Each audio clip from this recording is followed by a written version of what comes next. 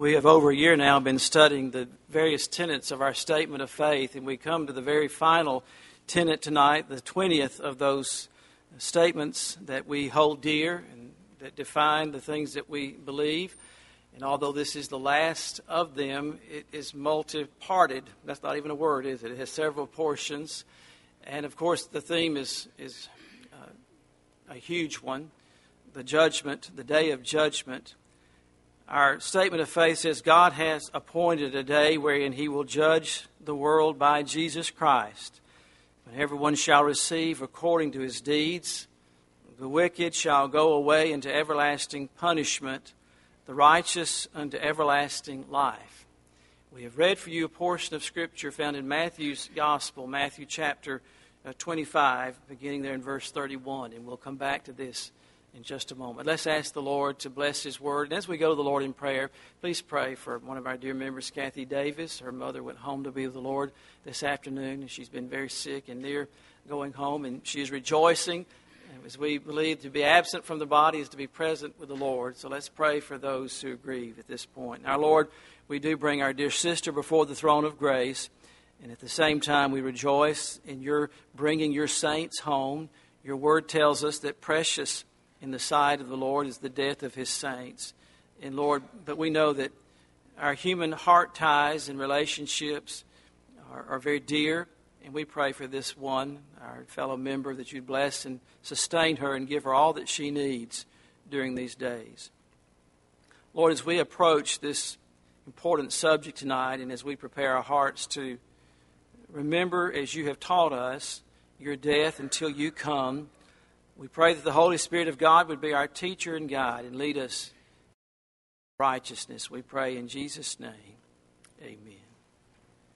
The text here in Matthew chapter 25 is set within the context of the Olivet Discourse, of that portion of Scripture referring to the Olivet Discourse, our Lord's sermon there. Three of the parables in this sermon, in the message that Christ is giving here, speak of coming judgment. Jesus Christ will come suddenly, the Bible teaches, unannounced, and He will judge the world. Acts chapter 17, verse 31 says, He has appointed a day in the which He will judge the world in righteousness. Our Lord often spoke of judgment in His preaching, and it is said that He spoke of hell more than He spoke of heaven. From Him, primarily, we learn what hell is like. As we looked at last Lord's Day evening, as we studied that death is the separation of the soul from the body and the everlasting states of the saved and the lost. And primarily, the tortures of hell, the horrors of that place, are told to us in the Lord's own words. All the while, He pleads earnestly and tenderly to sinners to repent and to turn from their sins and to come to Him for salvation. For He says of Himself, the Son of Man has come to seek and to save that which is lost. Throughout this Olivet Discourse, and we, of course, did not read the entire message, He urges His followers to remain faithful in light of the coming trials that will come and tribulations that will befall God's people. He warns the lost at the same time of their eternal doom.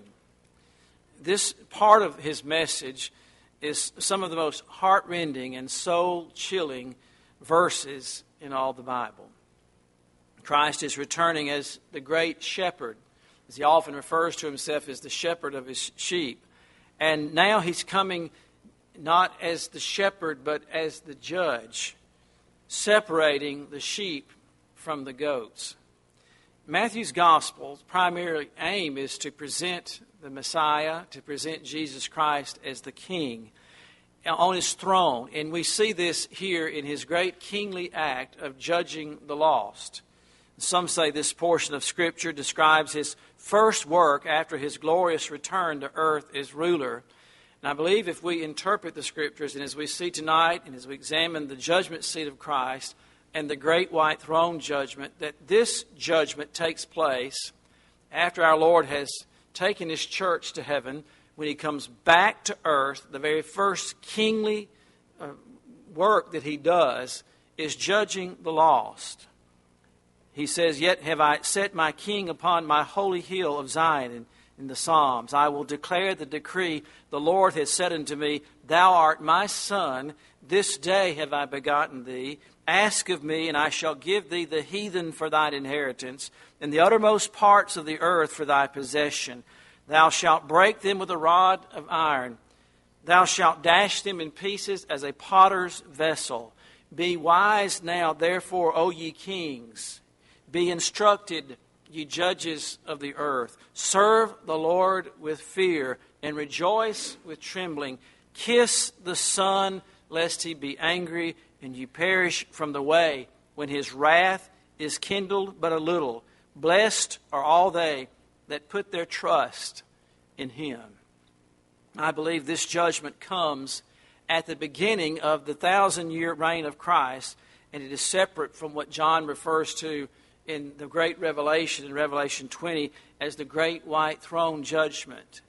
The great white throne judgment takes place when the 1,000-year reign of Christ is brought to an end, and all the lost from the very beginning of time into the last soul will be brought, in the final judgment will be pronounced upon all them in front of the angelic host and the saved, and they will be cast at last into the lake of fire. In our text, these are they who are alive at his coming, and he clearly separates the saved from the unsaved. In the Olivet Discourse, the unsaved are referred to in various ways. They're given various names. They're called goats. They're called unfaithful stewards, and foolish or unwise virgins in the parables illustrated in this message. We see here Christ as the judge, and he must be, because John chapter 5 tells us in verse 21, "As the Father raiseth up the dead, and quickeneth them, so even so the Son quickeneth whom he will. For the Father judgeth no man, but hath committed all judgment unto the Son, that all men should honor the Son, even as they honor the Father. He that honoreth not the Son honoreth not the Father which has sent him." The dear loving Lamb of God, who willingly laid down his life for the sheep, will one day judge the goats. We see that he comes with a great host of angels. Look there again in our text in Matthew 25 and verse 31. "When the Son of Man shall come," how? This clearly defines when this will be. "In his glory, in his great unveiling, and all the holy angels with him, then shall he sit upon the throne of his glory." 2 Thessalonians 1 verses 7 and 8 tells us that the Savior will come with his mighty angels in flaming fire, taking vengeance on them that know not God, and that obey not the gospel of our Lord Jesus Christ, who shall be punished with everlasting destruction from the presence of the Lord, and from the glory of his power, when he shall come to be glorified in his saints, and to be admired in all them that believe. When you compare Scripture with Scripture, in Matthew 24, verse 31, "He shall send his angels with a great sound," Matthew 24 and verse 31, "with a great sound of a trumpet, and they shall gather together his elect from the four winds, from one end of heaven to the other." It is also noteworthy that in this text, in Matthew 25, verse 34, that he for the first time refers to himself as king. He is acting very kingly here. He has absolute power over sin, hell, death, and the grave. He alone has the authority to pronounce who will go into his kingdom and into heaven, and who will be separated into eternal hell. We see in verse 31, again I emphasize, that here is the Son coming as the King in his glory. Now, at the snatching away of the church, which we refer to as the rapture, this will be a partial viewing of our Lord. Not every eye will see him in that point. Only the saved will see him and hear his trumpet and be caught up to meet him in the clouds. And that seeing of the Lord, that viewing of the Lord, will be by the saved alone. But here we see him coming with a great company of angels, the angelic host, the King sitting on his throne, We see in verse 31 that he comes, the Son of Man, in all of his glory. This could not refer to the rapture because only the saved will see him then. The unsaved will not notice him. They will go on eating and drinking and marrying and giving in marriage and going about their business, looking at the stock market, watching their watches, waiting for their holiday, for their vacation, going on their mundane lives here on earth, not even knowing that one of the greatest events on earth has taken place, that the church has been removed.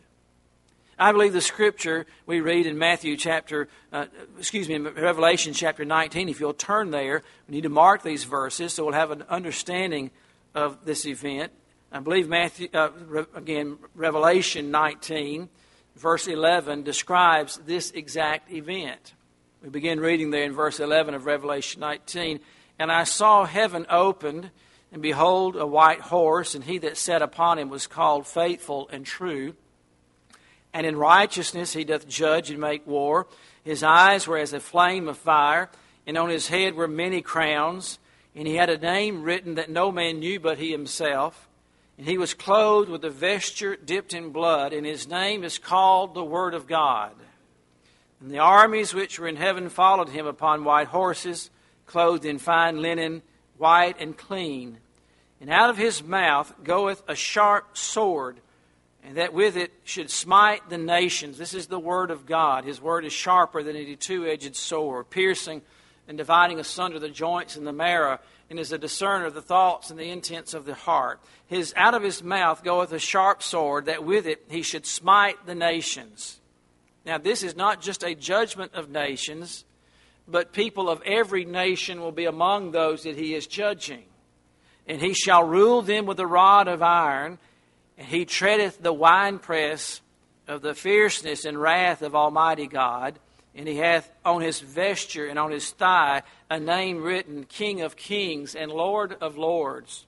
You see him in all of his majesty and regal splendor, as Isaiah saw him, high and lifted up, his train filling the temple. Here he is, not as the meek and lowly Lamb of God, although he is that. Here's the roaring lion of the tribe of Judah, King of kings and Lord of lords. And I saw an angel standing in the sun, and he cried with a loud voice, saying to all the fowls that fly in the midst of the heaven, Come and gather yourselves together into the supper of the great God, that ye may eat the flesh of the kings, and the flesh of the captains, and the flesh of the mighty men, and the flesh of horses, and of them that sit on them, and the flesh of all men, both free and bond, both small and great. And I saw the beast and the kings of the earth and their armies gathered together to make war against him that sat on the horse and against his army. And the beast was taken, and with him the false prophet that wrought miracles before him, which he had deceived them that had received the mark of the beast, and them that worshipped his image. These both were cast alive into the lake of fire, burning with brimstone. And the remnant were slain with the sword of him that sat upon the horse, which sword proceedeth out of his mouth, and all the fowls were filled with that flesh. At this point, the opportunity that for those who are alive and have not been saved, they will not be able to be saved. The evil servant who is described here in Matthew's gospel, in the text that we're reading there in Matthew chapter 25, who has wasted his opportunity, who has sinned away his day of grace, will be cast into outer darkness where there's weeping and gnashing of teeth, as the Scripture tells us. The foolish virgins who have found the door shut and they could not get into the wedding reception because of their foolish waste. The lazy servant who had no excuse that will hold up before the judge's tribunal will be cast into outer darkness. Our Lord comes back to earth to set up his earthly kingdom, and only his elect, his sheep, will enter it and enjoy the joys and the pleasures of the King. Our text tells us that our Lord will sit upon the throne of his glory. This is the beginning of his earthly kingdom. And we see this mentioned and referred to throughout the Scriptures, throughout the Old Testament. This is what the covenant that God made to David is all about. In 2 Samuel chapter 7, in 1 Chronicles chapter 7, Psalm 89, Zechariah 14, verse 9. And in fact, in those what we refer to as Christmas verses, in the declaring of the coming of the Son of God to earth, the prophet Isaiah says in Isaiah 9, verse 7, "Of the increase of his government and peace there shall be no end. Upon the throne of David and upon his kingdom, to order it, to establish it with judgment and with justice from henceforth, even forever. The zeal of the Lord of hosts will perform this." Did not the angel tell Mary in that announcement to her that she would bear the Son of God? He tells her, "He shall be great. He shall be called the Son of the Highest. And the Lord God shall give unto him the throne of his father David. And he shall reign over the house of Jacob forever. And of his kingdom there shall be no end." But the ushering in of this kingdom is at this event. And the very first event that the King of Kings and Lord of Lords does is to separate the saved from the lost in a great open manifest and show, the sheep from the goats. These promises of David's throne are literal promises, and they will be fulfilled literally with a literal king, King Jesus, a literal throne and a literal kingdom on earth. Hundreds of years before our Lord had come to earth, the prophet Joel prophesied in Joel chapter 3, verse 11, "Assemble yourselves, and come, all ye heathen. Gather yourselves together round about. Thither cause thy mighty ones to come down, O Lord. Let the heathen be wakened, and come up to the valley of Jehoshaphat. For there will I sit to judge all the heathen round about. Put ye in the sickle, for harvest is ripe. Come, get you down, for the press is full. The fats overflow, for their wickedness is great. Multitudes in the valley of decision, for the day of the Lord is near in the valley of decision. The sun and the moon shall be darkened, and the stars shall withdraw their shining. The Lord also shall roar out of Zion, and utter his voice from Jerusalem. And the heavens and the earth shall shake. But the Lord will be the hope of his people, and the strength of the children of Israel. So shall you know that I am the Lord your God, dwelling in Zion, my holy mountain. Then shall Jerusalem be holy, and there shall no strangers pass through her anymore." This judgment of our Lord will be what these people did with the Savior here on earth. There's only one question that you need to have answered this evening, is what have you done with Jesus Christ? It will be the great question that is asked to all the souls of men as they stand before him. What think you of my Son? What have you done with the Savior of the world, the Lord Jesus Christ? Did they believe on him? Or did they, in pride and haughtiness and selfishness and sinfulness, turn their backs on the only Savior, the Lord Jesus Christ? In fact, the whole reason for this judgment is to divide the sheep from the goats, the saved from the lost. Now, a sheep is not a goat, and a goat is not a sheep. That's very simple, isn't it? They're two different species, two different animals. We live in a day, I was thinking this morning, my granddaddy O'Neill or my granddaddy Lamb. My granddaddy O'Neill lived with us. We lived on the farm. He was one of those particular men who knew that things needed to be done in a certain way. My father was particular too, but not quite as particular as Granddaddy O'Neill. My father worked a full-time job and farmed, and he might not have got the cattle in just when Granddaddy O'Neill thought they needed to be got in, but he heard about it. And they had a good father-in-law, son-in-law relationship, but you know how those things go. But I was just thinking today, my daddy, who, because of the circumstances in his home, did not finish high school or junior high school, self-taught, self-read, one of the most brilliant men I've ever known, read voraciously. He would scratch his head if he were to watch the evening news tonight, as he did every night. He read the Tuscaloosa News from the masthead to the last want ad every single day. And when he sees what we have taking place today, or either one of my grandfathers, they would not have to have had a degree in science or sociology or psychology to know what a man is or a woman is or what a specific race is or what a sheep is or a goat is. I'm not trying to be facetious here, but we live in a day that is absolutely insane. And a sheep knows it's a sheep, doesn't it?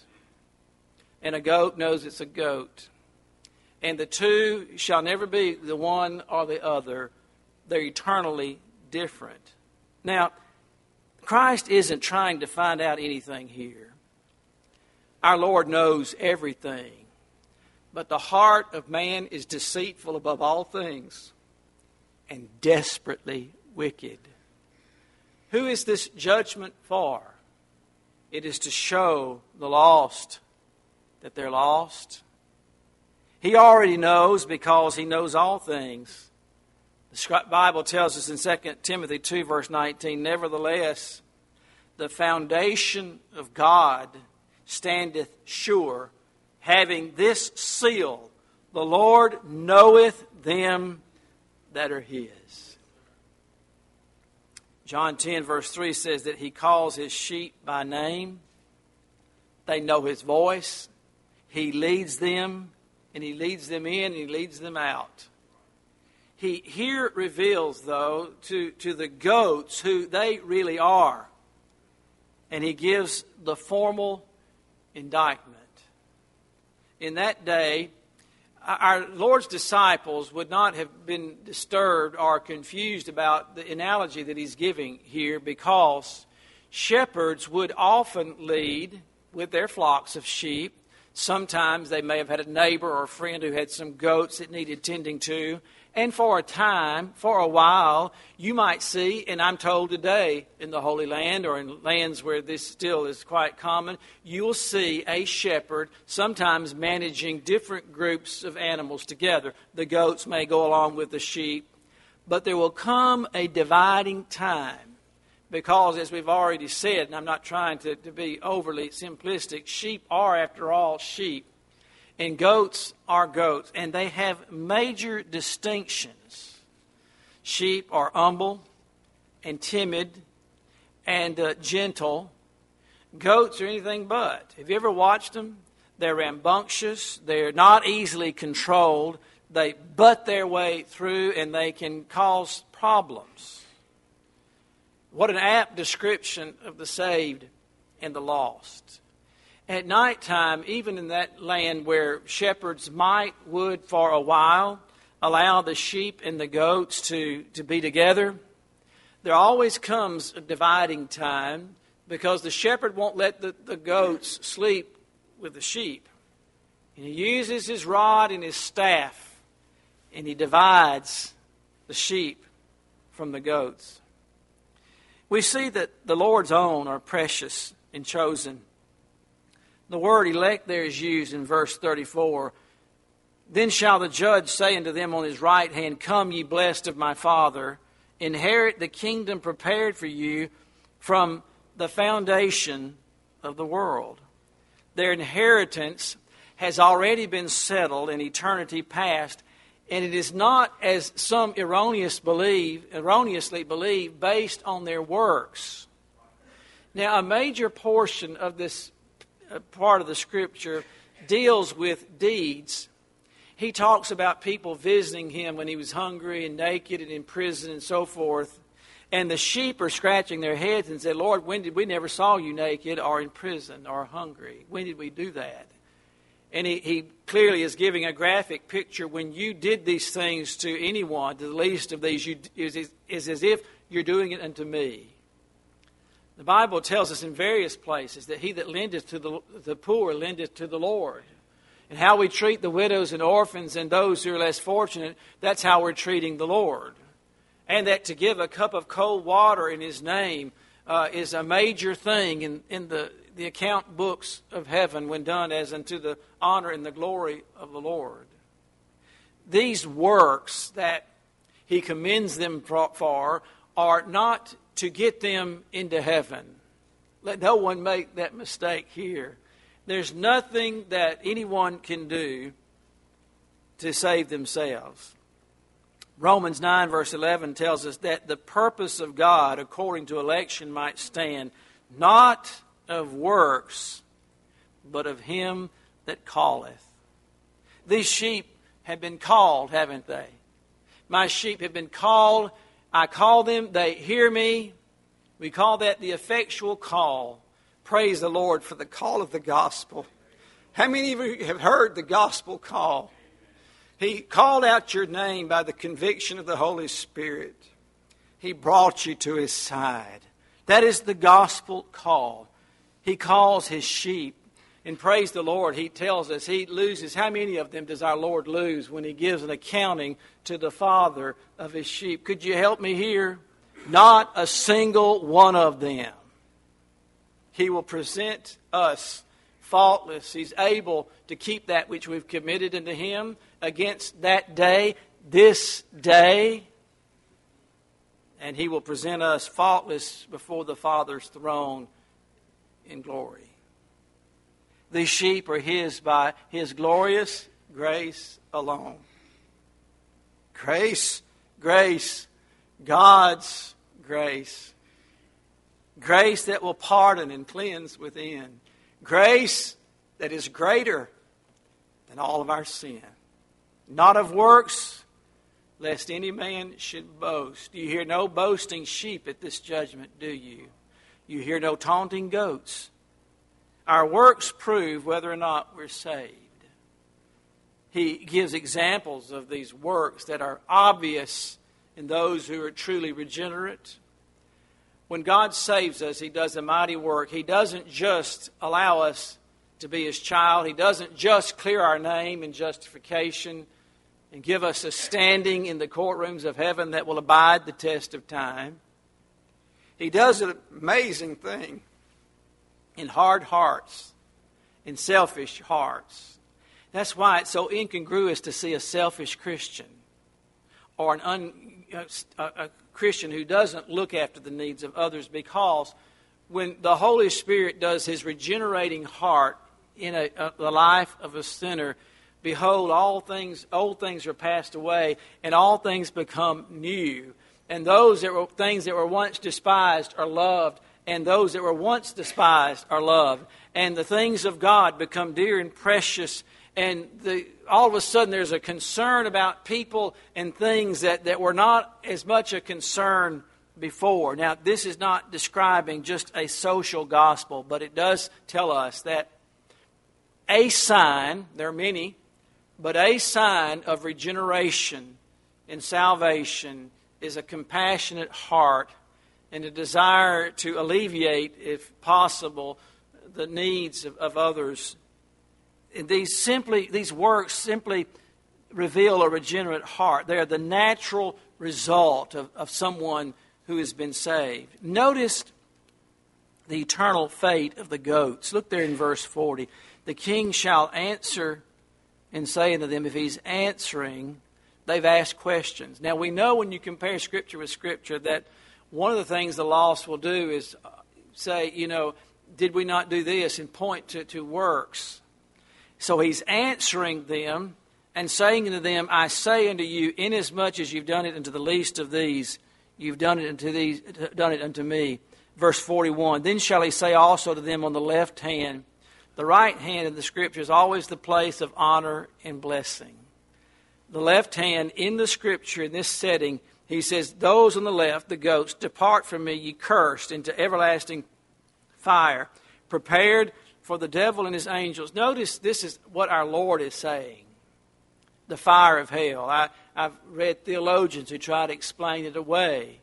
They're taking away from the very words of Christ.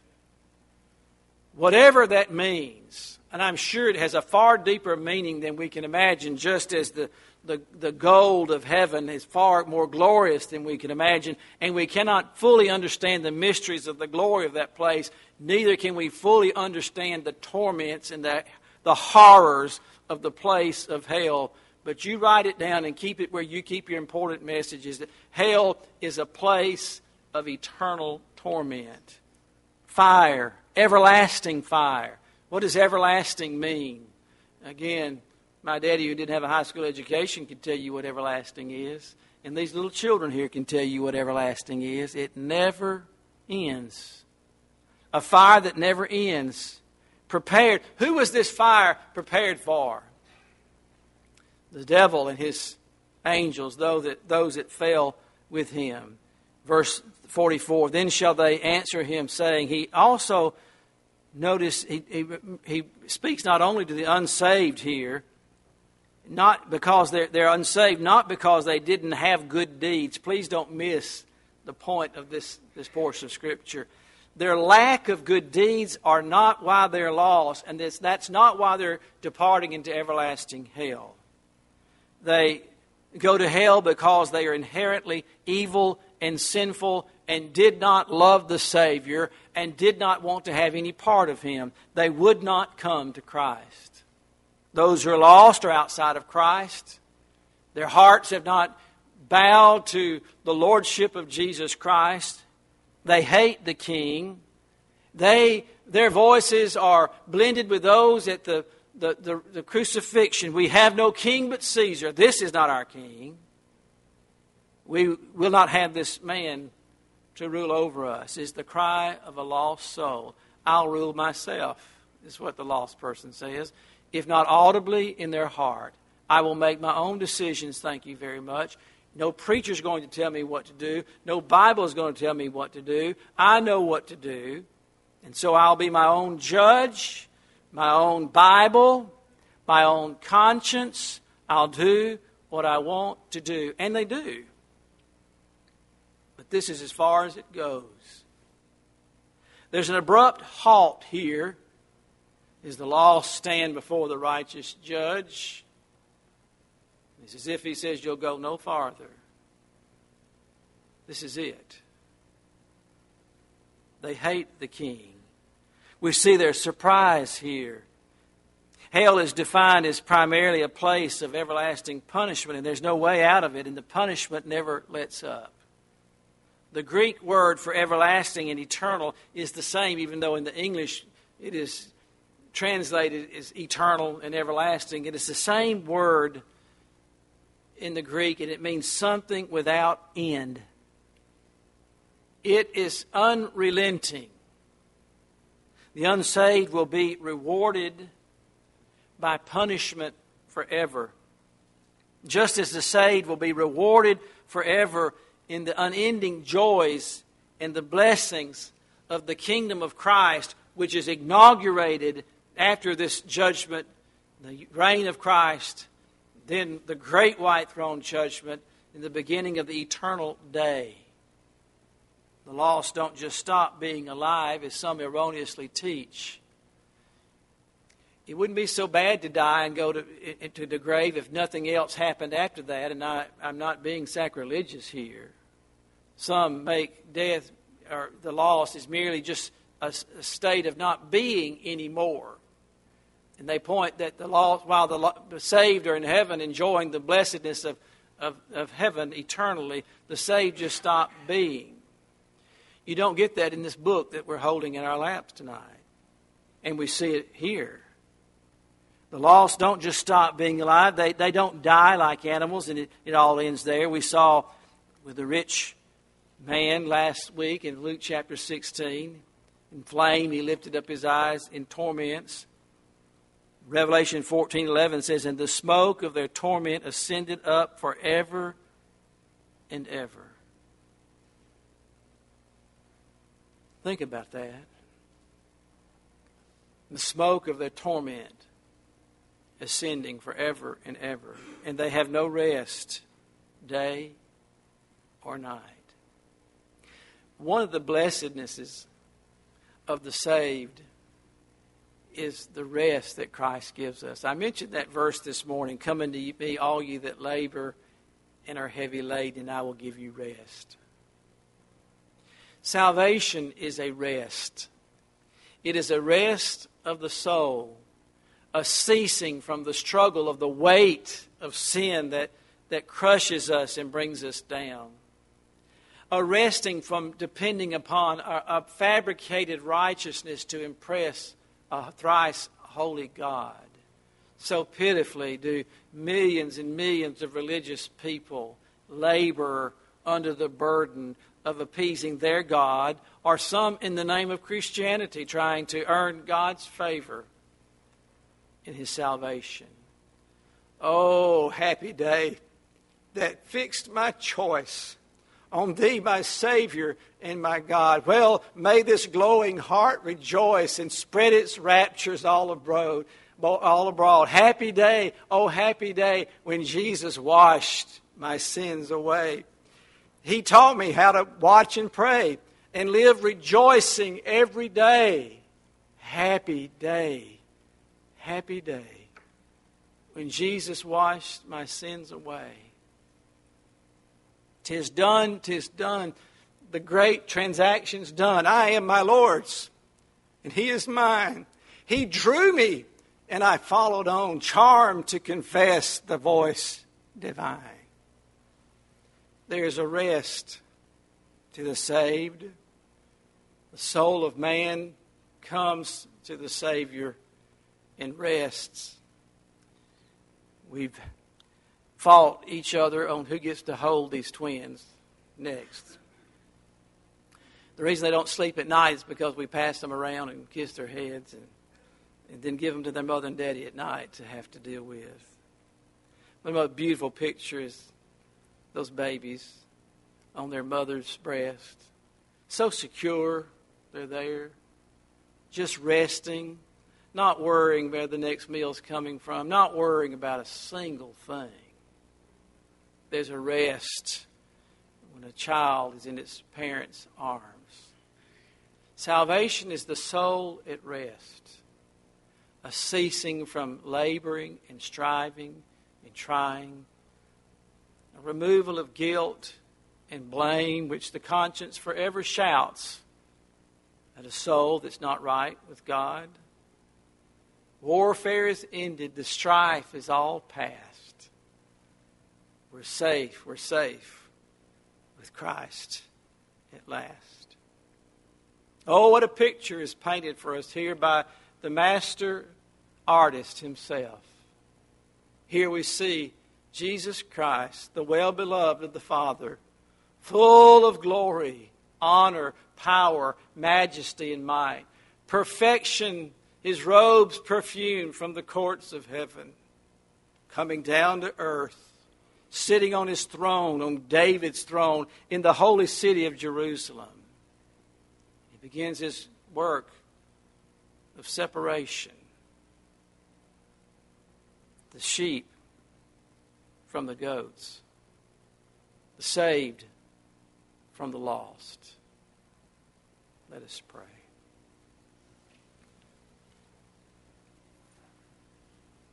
Our gracious Heavenly Father, we marvel at your word. We pray that as we approach your table as your children, that you would help us to rejoice in the glories of the cross. We truly glory in the cross of Christ. There we find the rest for our souls. Towering over the wrecks of time, the eternal glory of Jesus Christ, we glory in your cross. And as we remember your work for us at this table, Lord, we pray that you would, as we've already heard sung tonight, keep us near the cross, there, a precious fountain, offering freely to all those who will come. And Lord, even as we come to approach your table, those outside of Christ may come to Him. May they bend their hearts and their stubborn wills to the Savior and trust Him and Him alone to save them. Lord, we come as your people, as this church, as brothers and sisters in Christ in this local assembly, to observe this family time together And we pray that you would bless us and help us in Jesus' name.